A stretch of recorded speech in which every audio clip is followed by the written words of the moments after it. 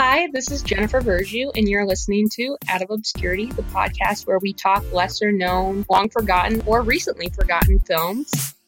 And today we'll be talking about Inconceivable with Nicolas Cage. And my guest today is Ben Estabrook. Hello. Ben and I know each other from our very first summer in LA for both of us, me from Montana, him from Minnesota. And we are both interns and living at a fraternity house of all places during the summer. Fun. And we bonded over film and just exploring LA and all that jazz. So to start off with, I usually like to ask people what is their all-time favorite film if they have to only pick one.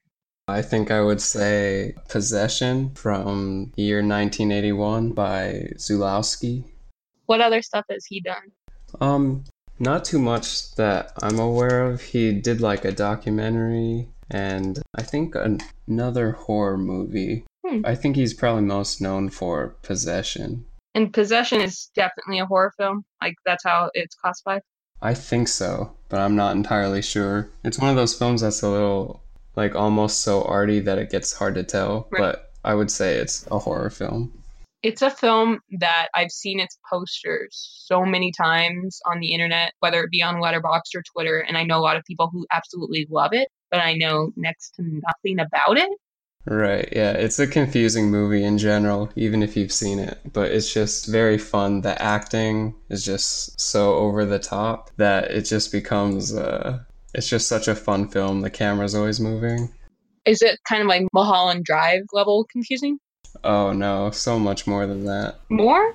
Yeah. Oh, like the first time I watched it was in just like this small theater that shows just like weird movies. Mm-hmm. More or less, and I walked out of there not knowing what I just saw. But you liked it. You definitely liked it. But I loved it. A couple watches. No, I loved it from that first time. How many times have you seen it? Only twice, I think, actually. That's okay. A lot of my favorite films I've seen just once because I don't want it to get worse the second time. Yeah, it's true. There's maybe one or two films that I've liked better the second time I've seen them. Yeah, it's like when you watch a movie you saw as a kid and you realize how bad it is. Oh, yeah. I think it'll be tough if I have kids to watch kids' movies with them because I'll just be analyzing them and critiquing them and being like, oh, this is so bad. You have such bad taste. Like a 5-year-old. Yeah, just steer clear of them. Keep your childhood intact. Another question I like to ask is, what's your favorite performance from a certain actress that we both happen to like? So I wanted to ask, what's your favorite Charlize Theron performance?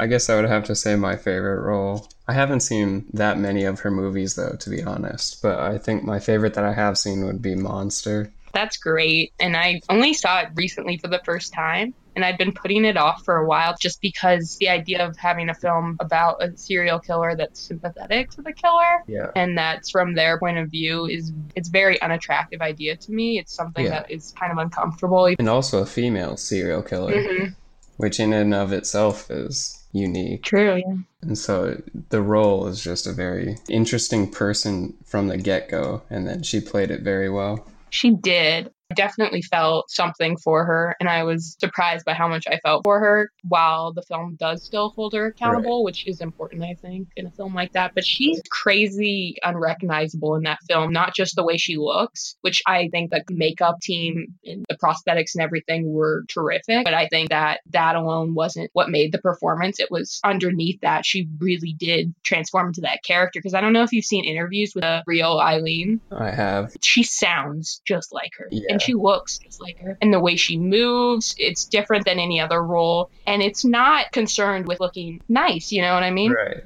Probably the opposite. Yeah. You just a very down-to-earth, less than that, just very earthy look, under-glamorized. Mm-hmm. I feel like it's not disrespectful to her, though, even though she is this, I guess, trailer trash type character and she is a sex worker. It never feels like she's playing her in a way that she looks down on her. Well, I think just like the real person, it's hard to really hate her. Like you're definitely angry and disgusted by what she does, but it's very hard to hate her. Yeah. Unlike some other serial killers where you can just flat out disregard their well-being and feelings. It's a sad story. Her story is really sad. Her upbringing is really sad. And at the end of the day, feels like she's equally a victim as well as a perpetrator. I mean, she's definitely still inflicted violence on people that didn't deserve it, but she also had a lot of issues and a lot of violence that came her way. And I think the film also has something to say about the way society treats people like her. Yep. And I don't know if society is to blame for her actions, but that definitely played a part in how she turned out. Yeah, which is true for any serial killer. But the film in general did a good job of really presenting all those pieces. Exactly. It's a great role. It's a great performance. My personal favorite is Young Adult. Yeah, I haven't seen that. That's okay. You actually, I think, would quite like it. It's by the writer and director of Juno, Diablo Cody, and Jason Reitman. I guess it would technically be a very dark comedy. And it's another performance where Charlize doesn't care if you like her. And she's not trying to play a part that the audience can sympathize with, which I think makes it a lot harder when you're playing a role that you would never, ever be friends with this person in real life. And you don't know if you want her to succeed or not, because basically her character, she's in her 30s, I guess, and she is now a young adult writer of novels. And she comes back to her hometown. I think it's like her 20th anniversary of her high school's graduating class. And she comes back with the aim of winning back her high school boyfriend, despite the fact that he's married and just had a baby. She just does not give a shit. Yeah, savage. It is very savage. She's just this rude, sort of doesn't give a regard for anyone else's feelings kind of character. And it's kind of fun to watch, for sure, her play that. But it slowly peels back the layers, and you see that there's reasons that she's that way. And she's super insecure, even though she puts on this very confident air. And it just has this really honest air to it, that performance that doesn't have any pretenses. And I really like it. I feel like I want to see it now. It's good. Good Charlize performances all around. Yep. So what was the last film you saw in theaters? I know you don't go as often as probably I do, but would still like to hear. Yeah, it was the new Star Wars. Okay. And are you a Star Wars fan? I've never been super into it. I mean, I saw the originals growing up, but I missed a lot of the newer ones. Just wasn't that interested in seeing them. So probably not a fan, because Star Wars is such an established franchise, and I think to be a fan of it, you really need to be more committed than I am. So what did you think of the new one? Because I know it's kind of split fan reactions on it. Right. Well, like I said, without the context of the newer ones that came before it, I thought it was fun. Mm-hmm. I walked out having enjoyed it, but some parts did feel a little commercialized, maybe a little pandering. I totally agree. Just with all the animals and stuff. The porks. My first thought, however cynical, was these things are literally only here to sell merchandise. Yeah, I mean, they're cute. They are cute, but I feel like they're playing on my sympathies. There wasn't a reason for them to be there in the plot. Right. I thought it was kind of cheesy in a way that I didn't enjoy. I didn't have a lot of fun with it. I didn't feel a lot of energy. I thought it was really long. Yeah. The thing that I really liked was Laura Dern. I loved her. And I think just the fact that it was her, I think if her same character had been played by someone else, I probably wouldn't have liked it as much. But I just love her, and it was just really fun to see her in a Star Wars movie, and I liked her character. Yeah, she was probably my favorite character in that movie.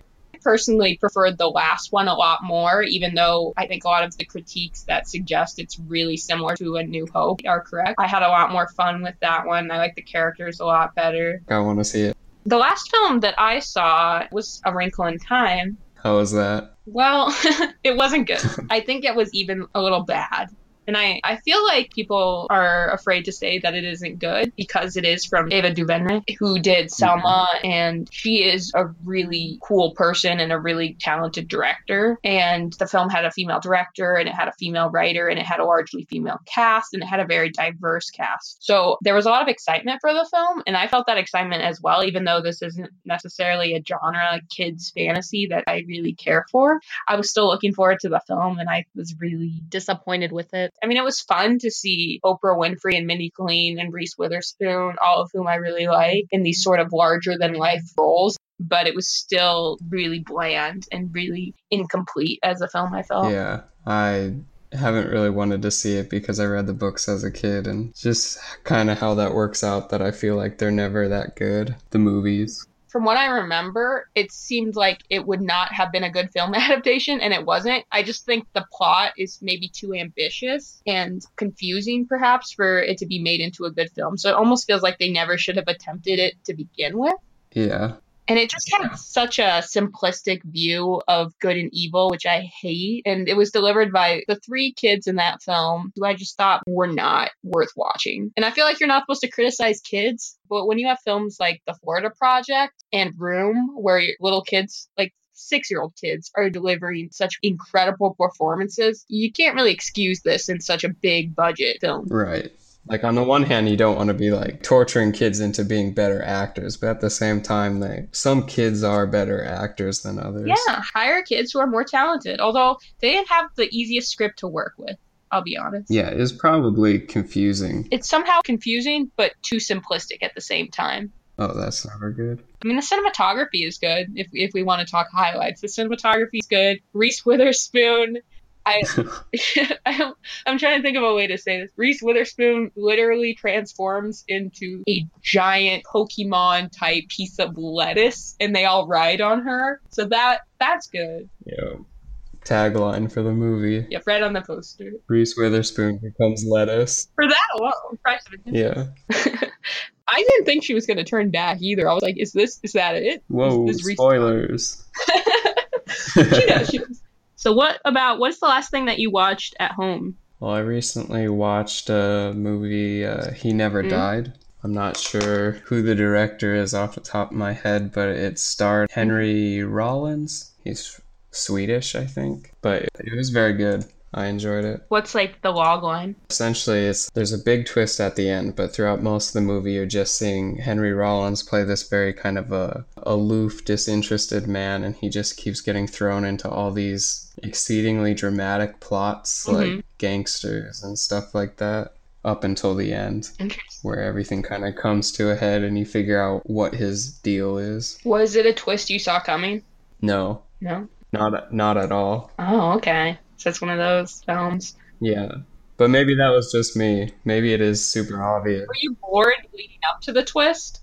I don't think so. I think I was so curious that it kind of keeps you enthralled in everything that's happening. And there are other characters involved in his life that are very real people that have human emotions that he doesn't seem to share. So, like, he has a daughter that he didn't know he had that gets introduced into his life, and, like, an ex-wife, and there's a waitress that he meets. So there's all these people trying to make a connection with him. And so that's kind of fun to see play out. I'm intrigued. Did you watch it on Netflix or anything, or is it you just found it on your own? No, it was on Netflix, oh, okay. I believe. Cool. I'm not looking into it. What was the last movie you saw? Glad you asked. The last film I saw was Ida, which is a Polish film from a few years ago. And it's not my first time seeing it. It's probably my third time or fourth time watching it. Whoa. This is a film that's one of my all-time favorites and that I'm constantly drawn to. I don't know if you're familiar with it at all, are you? I remember seeing just like the cover art. It's a very slim film. It's like 80 minutes and it's all shot in black and white, just the most gorgeous cinematography you can imagine. It's really striking and beautiful. And it tells this really intimate and deeply personal story that deals with religion and identity and the lingering effects of war and the Holocaust.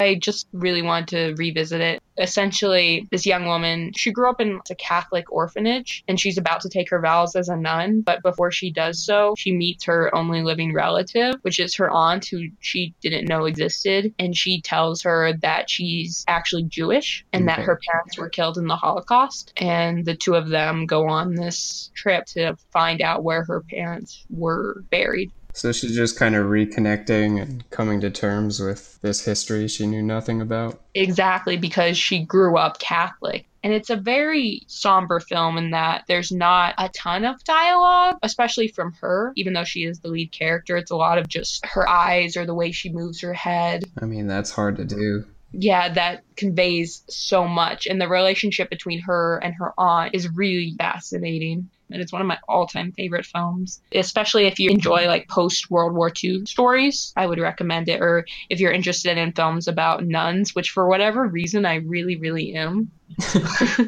I don't know why. Okay. There's just something about the way that films about nuns explore female relationships and also identity and religion and suppression, and also surprisingly deal with sexuality. A lot of films about nuns. Yeah, because I think that's part of the whole they're not able to have sexual relations after they take their vows. I guess I could see why that could be a focus.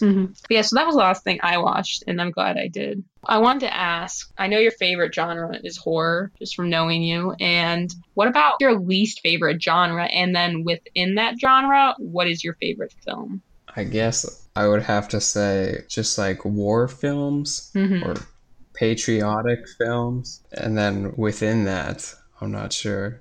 There are some good ones, though, like Saving Private Ryan. Yeah. I just don't really like when they get over the top with the patriotism or kind of feel this very masculine kind of rage-filled junkhead just going into the heats of battle type of thing. Right. And they definitely have a tendency to dehumanize the enemy, which I don't think is a good thing in art. Yeah, they get a little simplistic in that way. Right. Which I just can't get behind. I don't think war should be black and white. Yeah, just when they examine it with a little bit more of a cynical lens, then I'm okay with it. So you would say probably Saving Private Ryan? That's okay because it's very Hollywood and meant for the masses, but I feel like it does an okay job of not making it so much about just like mass murder and eliminating the enemy. It's more about like individuals. Right. It's about trying to save someone else. Right. So it's got themes that I can identify with a little bit better. And I think that film is clearly war is hell kind of film. It's not glorifying war at all.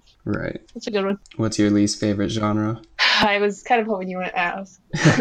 I mean, you don't have to answer. Well, I want to say war too, but since you just said it, and I think my answer would be the exact same, I will say action, like pure action. Just a straight action film I find really uninteresting. I also think they're super masculine and they're destructive and chaotic, and the plot is often really weak in my opinion. Yeah.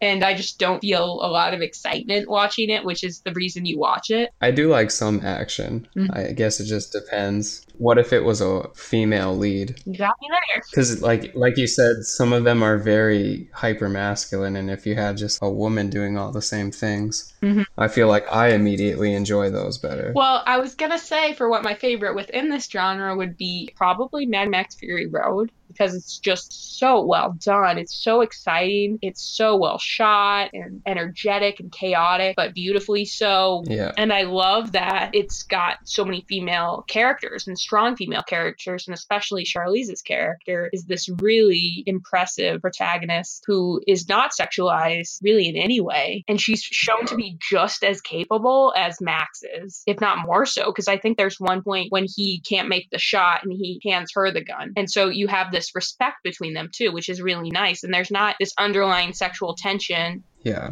I like that because it's this dystopian kind of take on some future. And I just feel like if you're going to make that kind of world, there's no reason to perpetuate the same type of sexism we have in our universe. Right. So I think it's a really, really good film. And there's a lot of different elements that I enjoy from it. And I think the themes and the plot are really strong. Yeah. And plus, for an action movie, it is very fun to watch. It is. Just without all the... like everything artistic about it, it is a good action movie. Right. The scene of the guy with the guitar on the war rig, I love that. Yeah. So to talk about something a little more recent than that, the film Love, Simon just came out, and I have yet to see it myself. And based on your last film in theater, I'm guessing you haven't watched it yet either. Yeah. And this looks like your basic teen rom-com that would not normally appeal, I think, to either of us. But what's exciting about it is a studio film that's been pushed really hard. A lot of money has gone into promoting it, and it has a gay protagonist. Yeah, very exciting. Like you said, very advertised. Like they marketed very heavily just to kind of just what would be your typical just family audience, you know. Yeah, which is good to see.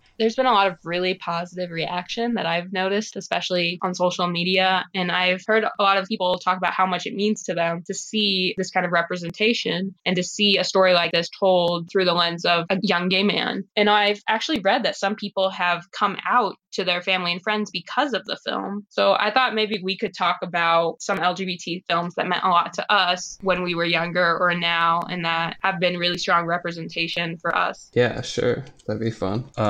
So I guess, there are so many, but if I had to pick just one that was the most impactful, it would be Beautiful Thing. Oh.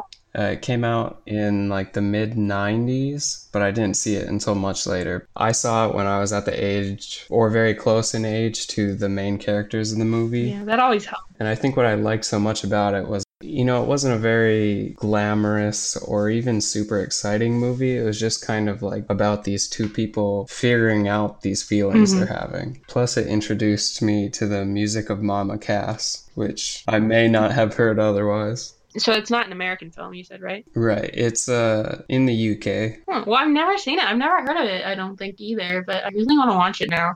There's so much good queer cinema, and I feel like the last few years have just been getting better and better and more prolific. Of course, like with something like Moonlight not just coming out, which is great, but winning the Oscar for Best Picture, it's definitely becoming easier to find these films, I think. Right. Because I definitely remember just like searching frantically online to try to find stuff. Yeah. And the stuff I watched, I'd never heard of. Right. They're kind of maybe a little bit more underground. Not so much anymore, but for sure in the past. Right. Some ones that I watched, I think, when I was a little bit younger that were really important for me, even though they're not necessarily the best films, to be honest. And I don't know if I would call them my favorites anymore. I watched Kiss Me, and it's a Swedish film. Okay. It's a really well done, sweet romance, sweet like in lesbian characters, and it falls into a lot of the same trappings as a lot of other lesbian films and sort of recycles plots, but it's really beautiful and it's well done and it's such a sweet romance. And it was just so nice just to see like a really pure romance and like also well produced with, you know, two women at its center. So that was really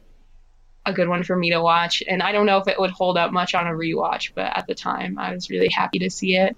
Yeah. And then, I mean, this is such a cheesy one, but I mean, I watched it when I was younger and it was so fun. It was Debs. Yeah. Okay, you're familiar with it. Yeah, it's these two, like, it's these teen spies, and one of the teen spies falls in love with like the big villain that they're all going after. It's just such a cute, like cheesy teen movie kind of, but I really thought that was so cute and that was so fun, and it's geared towards teenagers. So it was really cute to see it. And that came out, I think, in like 2004. But I think the one that definitely has made the biggest impact on me, even though it did come out a little bit later, Carol. Yeah. I can't not mention it. So that one is my favorite film of all time. I just think it's incredibly beautiful, and I really resonated with the character of Therese. I really connected with her, and Rooney Mara's performance as her is fabulous. And I had read the book beforehand, and I think my experience reading the book was even more powerful because I read it at a time where I think I really needed to read it because I was, I think, 18 or I was 19 and I just moved to New York City. So I was the same age and same location as the protagonist, Therese, and I was sort of just starting to realize that I was attracted and interested in women, and I was attending a very strictly religious and conservative college where I didn't feel like I had any avenue to explore that despite being in a very, you know, liberal community of New York City. I was in this sort of subsection that was very conservative, and I didn't have anyone to talk to about it. So I just was Googling like lesbian cinema books and films and just kind of trying to like, you know, because that's the first place I turned to was media. Seeing other stories, whether they're fictional or not, sort of really helped me come to terms with my own story, if that makes sense. Yeah, I would agree with that. And I would say media was definitely the first place I looked to try and sort things out. Right. I think you're just looking to see, especially if you're from smaller towns like we are, you have all these feelings that you think are, I don't want to say wrong, but you definitely don't see other people having them. And so you turn to movies and books to just try and connect with other people that are like you. Right. Getting to see other perspectives was super important. There's a lot more to say about this, but we should probably get to the actual film that we're here to discuss. Right. We could probably talk about this for a whole episode. It's true. Maybe we should another time. So the film is Inconceivable, and it's available on Netflix. To start with, I guess I will read the brief little description that Netflix has for the film, so you can get a sense of the way it's being advertised. Okay. They opened the doors of their home to her, never expecting she'd be the house guest from hell. So when I saw that, I was thinking horror. Yeah, same. I mean, that's what it sounds like. It sounds like a demon, or she's gonna murder them all. Something like that. Yeah, like Rosemary's Baby type of thing. Yeah, which turns out not to be the case. No, is very much not a supernatural movie. No. Maybe it would have been better if it was. It would have been a different movie for sure. Yeah, it would have been. Yeah, it's hard to compare, but I mean, it couldn't have gotten a ton worse. Just a baby stealing a witch. So the film is essentially about a couple named Angela and Brian who have a 4-year-old daughter named Cora, and they meet another young mother, and Angela sort of is instantly drawn to her, and they form this really strong connection, and her name is Katie. And because Angela and Brian have trouble conceiving and they want to have another child, they decide that she should be their surrogate, and so they invite her and her daughter, Addie, to come live with them. And it sort of takes a nasty turn and things don't happen as expected. And they realize that she's a little bit crazy. Yeah, a little bit. A little bit. Okay, maybe a lot. I was going to say just a little bit, but that's probably... Yeah, no, that's not fair. She's crazy. I mean, should the film have portrayed her that way? Maybe not. But was she portrayed that way? Yes. Yeah. There you go. What would you say was the most ridiculous moment in the film to you? For me, the scene that sticks out the most is there's a scene where Katie is just kind of in Angela and Brian's backyard, and she just walks naked into their swimming pool at night. Right. And who's watching but Nicolas Cage out the window? Right. And I mean, there's no confirmation that she notices Nicolas Cage, but I think the editing kind of suggests some type of interaction there. But it's just like, why is she doing that? That's very weird. That's a weird thing to do. It is weird, and it's shot in such like a sexy way that it was like kind of uncomfortable. Yeah. And also, I should draw attention, I think, to the fact that she's not wearing a bra, but she is wearing underwear. And I just personally feel like you would either go bra and underwear like a bikini or completely nude and skinny dip. Like, why would you bother taking off your bra if you're going to let your underwear get wet? Yeah. Why would you do it at all? But if you want to get even deeper, they're just... everything she's doing just doesn't make sense. Not exactly, no. Even after the twist or like big reveal, like does her motivations become super clear. Right. But then I think you also have that end as she's swimming. The camera just kind of goes into a close-up of her eyes, which the film does like all the time. Yes. It's kind of a little obsessed with her eyes. Yeah. I think it's even in it's in when the title displays in the beginning. Mm-hmm. You see these two eyes. So it's like, we get it. Eyes. Yeah, whoever was editing that was really like, no, you guys don't get it. Come on. More eyes. But yeah, so it definitely helped portray Katie as like telling the viewer that there's something not right with her. Mm-hmm. But overall, that scene was unusual. It was. To me, I think the most ridiculous moment is, and this is going to be a spoiler, I think, at least a bit of a spoiler, not the whole film, but can't really talk about it without going into it, is so Katie winds up killing Linda, who's the friend of both her and Angela, and she's also her sort of secret lesbian lover, which normally I'm always up for a surprise lesbian subplot, no question about it. But in this film, I really could have done without it, to be honest. It was confusing more than anything else. And it was just so problematic. It was a really bad depiction of like queer women. Yeah. And then one gets killed. Right. Of course. So Crazy and Dead are the two queer women in this film. Yep. Crazy and Dead. But so to go back to my most ridiculous moment is after her death, her body is weighed down by just like a weight that she hits her with in the ocean. Like she doesn't bother trying to like really cover it up well or stage anything.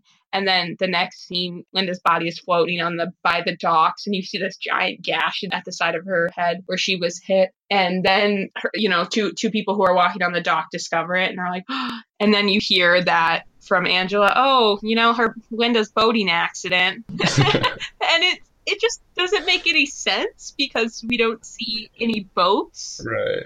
She didn't bother to stage anything. We have no knowledge that Linda was a boat driver, that Linda even owned a boat.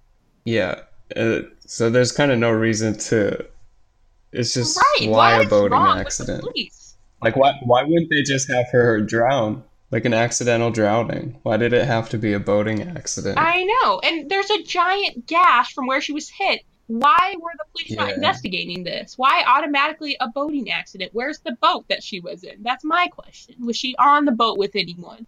Maybe it skips over a scene where Katie concocted this elaborate boating cover up. Yeah, but come on, just show a minute of it. Just show a quick minute of her driving the boat over there, dropping her body in it, something.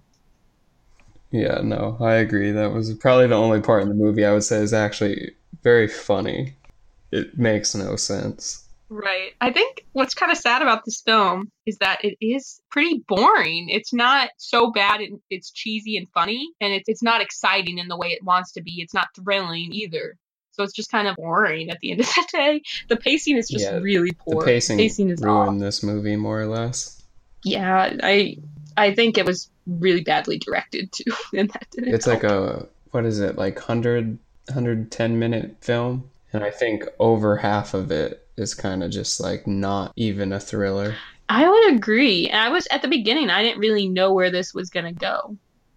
So very boring just because of the pacing. It needed to be building towards something, which I guess it was, but just not fast enough and not in the most intriguing way. Well, I think it went about building it up for so long. And then when you finally got to the thrilling part of the movie, it was like over before it started. Yeah, it was like just there for like a minute. And I really wanted that to go on and on. Mm-hmm. Like, I think the best part about this movie is just the interaction between Angela and Katie. And that's I like agree. the shortest part in the end. And I think Katie is probably the strongest actress there, or at least she's the strongest performer. She is really fun to watch. She's an intriguing character, and it's fun how she can do the most normal, like casual things, like tucking her kid in bed or making breakfast or whatever, and just makes it so creepy. Yeah. Yeah, I would agree that she was the strongest actress in this film. Poor Nicolas Cage didn't have much to do at all. No, he's almost like a non-character. Yeah, you would think in a movie that's kind of crazy and a little outlandish, he would be the craziest one. That's kind of what he's known for. But nope, he was kind of just this solid supporting character. Right. So why do you think someone who's on Netflix would click on this film? Because I'm assuming they wouldn't have heard of it either, but what do you think the big draw would be? I would say seeing Nicolas Cage is in it is probably what would get a lot of people to click on it. I know you had sent me a list of possible movies to watch, and my roommate watched it with me, and as I was just going through the list, he was like, well, there's only one of them that has Nicolas Cage in it. And I feel like that's something, though, that is very reasonable for a lot of people. Mm-hmm. Like, you have this big name in this movie that you've never heard of. Kind of gives it a little bit more prominence or authority, I guess. I definitely am guilty of watching a film just because an actor or actress I like is in it, even though I've seen the trailer and I'm like, yeah, that doesn't look like something I'm that interested in. But then I'm like, oh, but Riley Keough is in it, or whoever is in it. And I'm like, oh, gotta see it now. Oscar Isaac, I love him. Yeah. I think why someone might click on this film is they're looking for sort of an obscure little horror film. They're looking to be scared and for a little popcorn horror thriller. And I don't know if they'll necessarily get that in the film, but the way it looks on Netflix before you click on it sort of fits that bill. Yeah, I would agree with that. It does look spooky for sure. And the very beginning is very spooky, the first few minutes. Yeah. Because at the very beginning, it's a flashback that deals with Katie's backstory. And it has kind of a cool opening shot, actually. It's one shot with the camera going through the door of the house and going all the way up the stairs and finding her. And she's rushing around. And she's fussing with this baby, trying to get it ready to run out the house. And I was like, oh, is there a ghost in the house? And, I mean, it was not the case. But it would have been cool if there was. Yeah, maybe there was. We just didn't see it. Yeah, ghosts can be invisible. Yeah. But yeah, it did have kind of that misleading beginning. Mm-hmm. Speaking of that, who do you think the target audience for this film was? Like, when they were making it, who do you think they were envisioning would be watching and enjoying it? I think I would have to say just like suburban moms. Definitely moms. Yeah, I'll just generalize to moms. It's definitely got a huge Lifetime vibe to it. Yeah. So it's kind of their audience is who they're looking, I think, to get with this one. I had to do some research to make sure it didn't show on Lifetime. No, I wonder if it actually was even in theaters. Let me check. So it was released in select theaters and video on demand on June 30th. Okay, so They weren't expecting a lot of people to see it at first then if it was just straight to video as well. Right. Although this is kind of interesting. The project was originally unveiled during the 2014 Sundance Film Festival. And who was it announced by? None other than Lindsay Lohan, who wanted to produce and star in it. Whoa. Didn't know that. It's weird that it happened at Sundance. That's really strange to me, considering how the film turned out. But it kind of makes sense that Lindsay Lohan would want to be in it, I guess. Yeah, I feel like it's a role she could do well in. Yeah. Yeah, and it's kind of sad, actually. So she was really interested in producing it, and they were casting it. And so the director and writer said that the studio just didn't want her to be a part of it, which is just kind of sad that she was really interested in being Katie in it. And they just didn't want to take the chance on her. Yeah, which stinks because it kind of seems like maybe she was part of the reason it even got made. Well, she was developing it sounds like. But I think, to be honest, though, the actress that they did get, Nicky Whelan, did a better job probably than she would have done. Yeah, that's probably fair. Mm-hmm. But, more people might have saw it with Lindsay Lohan because she is a name, I've never heard of Nicky Whelan, but I've definitely heard of Lindsay Lohan, for better or worse. Not personally, I wouldn't seek out a film because of her, but that would be like, oh, Lindsay Lohan is in this. Maybe I'll click on that kind of thing. Yeah, it's just like Nicolas Cage, but I think I'd be more inclined to click on it if it was Lindsay Lohan instead of. And I think she could have done crazy well, maybe a little too well. Maybe she couldn't have pulled off the certain sexiness that this character has, because this character's sex appeal is like really significant to the film, I think. And I'm curious if she watched the film later, if she's seen it on Netflix. Yeah. If she did, I'm sure she wasn't too thrilled with it. Yeah, I bet she was like, you know what? I didn't need it. Dodged a bullet there. I mean, at this point, I think being in any movie would probably be good for her. That's true. The last thing she was in was The Canyons in 2013. Yeah, I haven't heard of it. But she does have 2 films coming out in 2018, The Shadows Within and Frame. But neither of those films have Wikipedia pages, so that doesn't bode super well. Well, keep your eyes peeled. Look, we're going to do an episode on one of those probably in the next year. If she was in this movie, the Katie character would be able to be just as creepy, if not even creepier, with Lohan. Oh, but I feel like the kind of mysterious allure that Nicky Whelan was able to kind of get across would have been more edgy with Lohan. It would have been less subtle, I think. It would have been fun. For you know what? I'm growing on it. At first, I was like, yeah, probably good thing she wasn't it. But now I'm like, you know what? Give her a chance. I demand a remake. A deep dive into Lindsay Lohan. So, did you have a favorite moment from the film? I guess my favorite part in the movie, just mostly because of, I guess this whole movie was kind of boring. And that was kind of the one moment where I had to open my eyes because I wasn't expecting it to happen. Is just when Katie, just in argument with Angela's holding a knife in defense, and Katie just pretty much shoves the knife into her stomach, like her pregnant belly, which is ridiculous. It's insane because the whole film is essentially about how much Katie values motherhood and how important it is to her, and how she doesn't think anyone else, including Angela, is deserving of being a mother, especially to her children. So to see her just do that was so wild. Yeah, it didn't make any sense. It's like, you could kill your own baby, and that's the whole reason you're doing all of this. Right. I was concerned. It was a pretty intense moment. And then she just, Fight Club style beats herself up. It was probably my favorite scene. It was a good moment. It was the climax, and I wish it had lasted a little bit longer. It was so short. I know. There's just not enough. You have all of this time being spent on build-up, and then there's just no release. Yes. So I think for me, my personal favorite moment was when Donna, who's Brian's mom, is in conversation with Angela, and she's telling her basically, oh, you shouldn't trust Katie. And this is early on when Angela and Katie are still really close. And Angela is like, why? And she just out of the blue says, and with no evidence, there's no way that she should have really known at all. She's like, well, Linda and Katie are sleeping together. Yeah.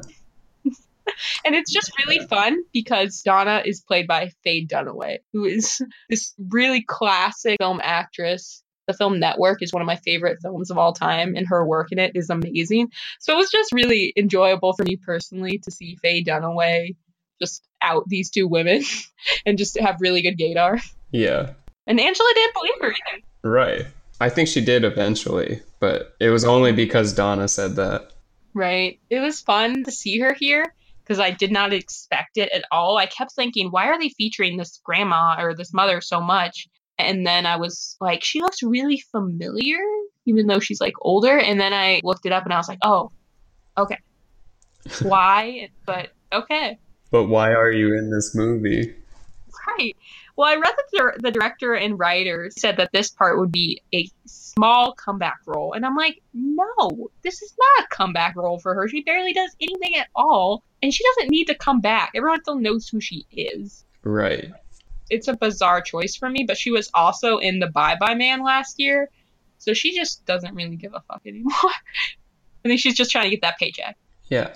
Or maybe she's just there to kind of help out this new director. Maybe try and, who knows? I mean, maybe it's just a little charity work.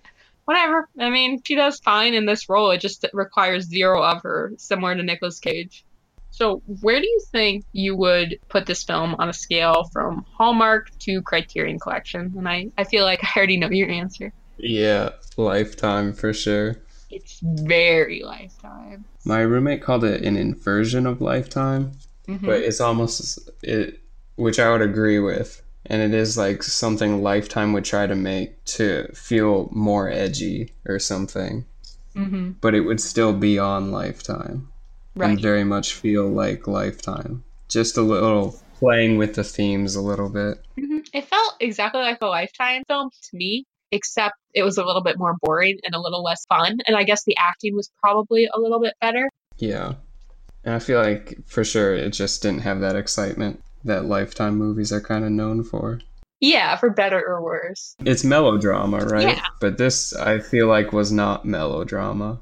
It plays on the exact same themes, though, and it's interesting how many films do play on these themes, whether they're on Lifetime or not. Like, in terms of a mother having to protect her family from this outside force, this young, attractive woman is coming to take over and steal her children away and steal her husband, et cetera, et cetera. And it's one of those things where it's like, why are there so many films about this theme? It clearly is playing on some very real insecurities women and mothers have. Yeah, like I can totally see with when you have a maid or a nanny or something, you do have this person that is like, you can be easily become jealous that they're more involved in your child's life than you are. Right. And I feel like it's really kind of feeding on that anxiety. Like, how good of a mother are you really? There's a lot of tension between the two, even before she knows that, you know, she's planning on, spoiler, she's planning on taking all of her kids away. But even before that, she doesn't like the idea of her taking her spot as a mother, just taking care of them as a nanny, because she's home all the time and she's a working mom. Right. And I actually was a nanny for a couple of months, actually, when I lived in New York City after I graduated high school. And the mom did not like me at all. I think there is a certain degree of jealousy there, which is definitely unwarranted. At least it was in my case. But you can see how mothers don't want their kids to like you better than they like them, and they don't want them to rely on you more than they do them, which is kind of ridiculous considering how many hours you're there and everything, and that you're obviously not their mom. But there's definitely resentment there. Yeah, I feel like I can understand that feeling, though.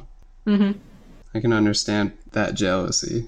Yeah, it's too bad that they have to make films, though, that they're always the villain. There can never be any positive ones. Although I guess the film Tully that just came out with Charlize Theron, or that's coming out soon, I saw that Sundance, kind of is a good example of that with The Night Nurse. But yeah, in my case, I had a very negative experience. And when she was home and I was there, she would have me shine the shoes of the kids. and she would make me like do things that were not my job, just kind of like to almost demean me and to be like, no, you know, you work for me. Right, you kind of felt like she was just doing it to kind of get you out of the way. Right. Yeah, that's weird. But yeah, I think the film does touch on some interesting subjects. Yeah, for sure.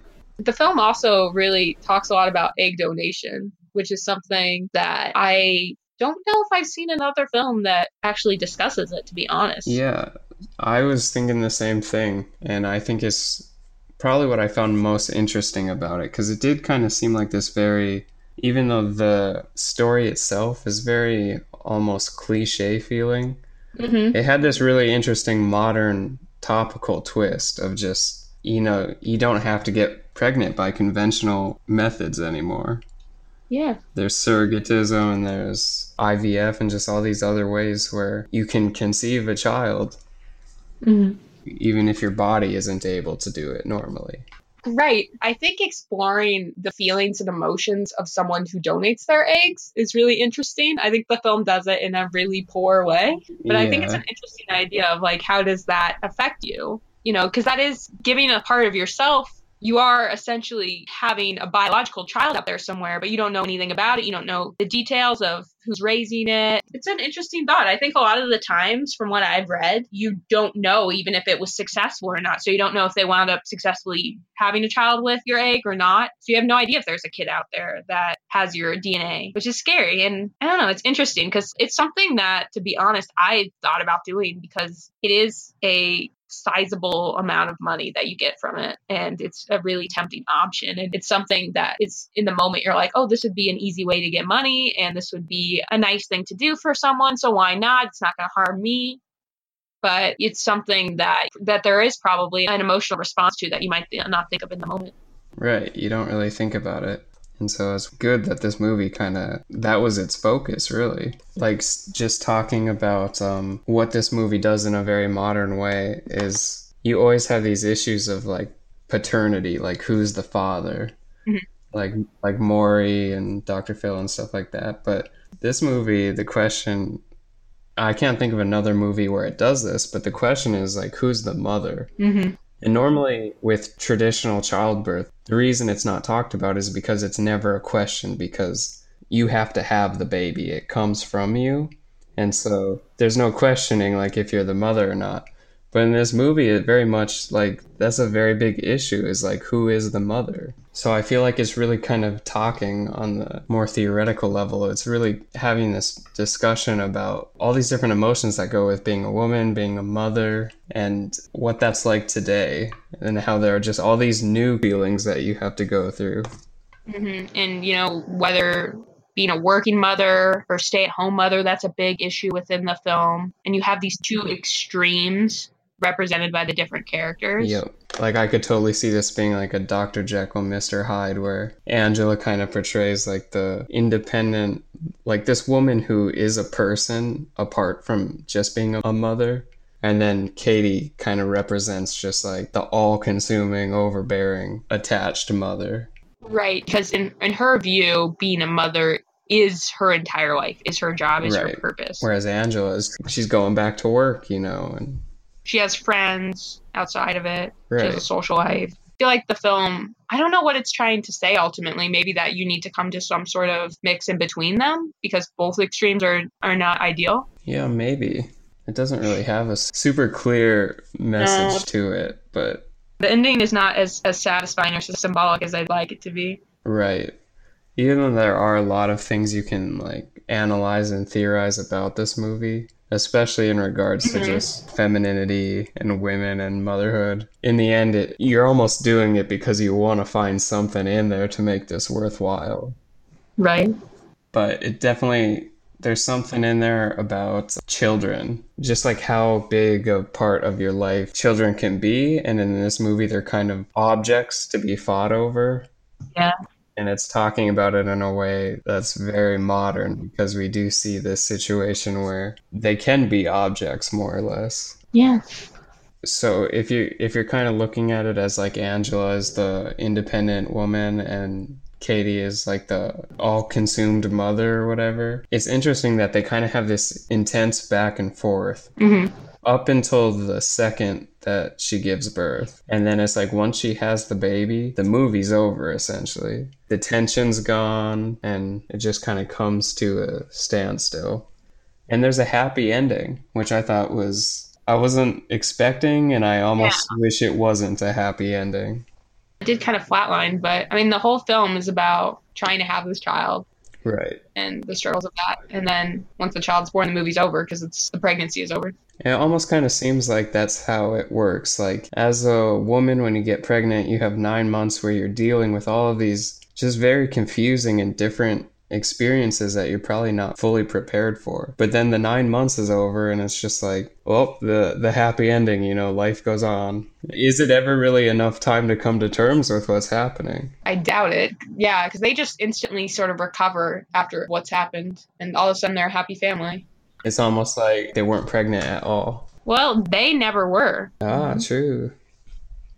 Inconceivable. Yep. Gosh, that title. Now playing on Lifetime. Wouldn't it be funny if Lifetime turned it down and then they had to go to Netflix? Yeah, that would be really funny. Well, the thing about Lifetime is that it is a good idea, I think. Having a network that focuses on female stories and female-led films and television shows. And I think it's just implemented so poorly is the problem. If I was in charge of Lifetime, I would be focusing on obtaining like independent films from female directors and female writers, first of all. I don't have the stats, but I guarantee a lot of those films are not from female writers and directors, just like this film. I could tell this film had a male writer, and it did. So that would be my first priority, because I think if they focused on getting actual women to tell their stories and sort of making sure that these were a diverse group of women and not just white women, then it could be really interesting. Yeah, but instead it kind of feels like it's just geared towards white, middle, upper class women. Yeah, it's just, the thing is, it doesn't need to be that way. Right. It is frustrating because it's a really good idea and it's just been reduced to a joke. So I think the final question I have is, do you think this film deserves to stay in obscurity or not? Yes, I think I would recommend it stay there. Me too. I am not even sure it needs to be on Netflix at all. Yeah, I think it could have been so much better. Like, there was nothing really big wrong with it. It's mostly just the way it was paced that really kind of ruined it. But I think there was really a lot that was good in the movie if it was just done very differently. I'm not even that big of a fan of the story at all, to be honest, but I agree that it's not something that needs to be seen by the masses by any means. And I'm always happy to hear your like in-depth analysis and the way you grab theories from something. Yeah. But I think we put more thought into this film than the actual filmmakers did, to be honest. Yeah, it just overall, like, you can analyze and find cool themes in it. And this movie did have some interesting modern themes to it, but it's got to be a good movie, too. And I just don't think it was. Yeah, this is actually the exact way I feel about A Wrinkle in Time. It has all these cool elements to it, but it's still not a good film, and that's all that matters at the end of the day. Right, because it's entertainment. I mean, we like to think it's so much more, but at the end of the day, it is entertainment. And right. It's kind of failing in some regards if it doesn't entertain. I think this film needed to either up the crazy and campiness, or it needed to really up the scares and the element of horror and make it a better thriller. Right. I think it should have just been written way more condensed. Like, I just don't think it needed all the buildup that it had. Or if anything, then it needed to be more exciting later. But the way it currently sits is just ended up being kind of a boring, blah movie. Well, I'm sorry I made you watch it. That's okay. Hopefully you got your cage fixed, I hope. I mean, it wasn't needing to be fixed, but... Yeah, that's fair. Thank you so much for being on. I love chatting with you about movies. Thank you so much for inviting me. This was very fun. Well, I'm glad. I'm very glad. Thank you for listening. We're available on SoundCloud and in iTunes in the podcast app. And you can follow us on Twitter at obscurity_pod. Thanks. Bye.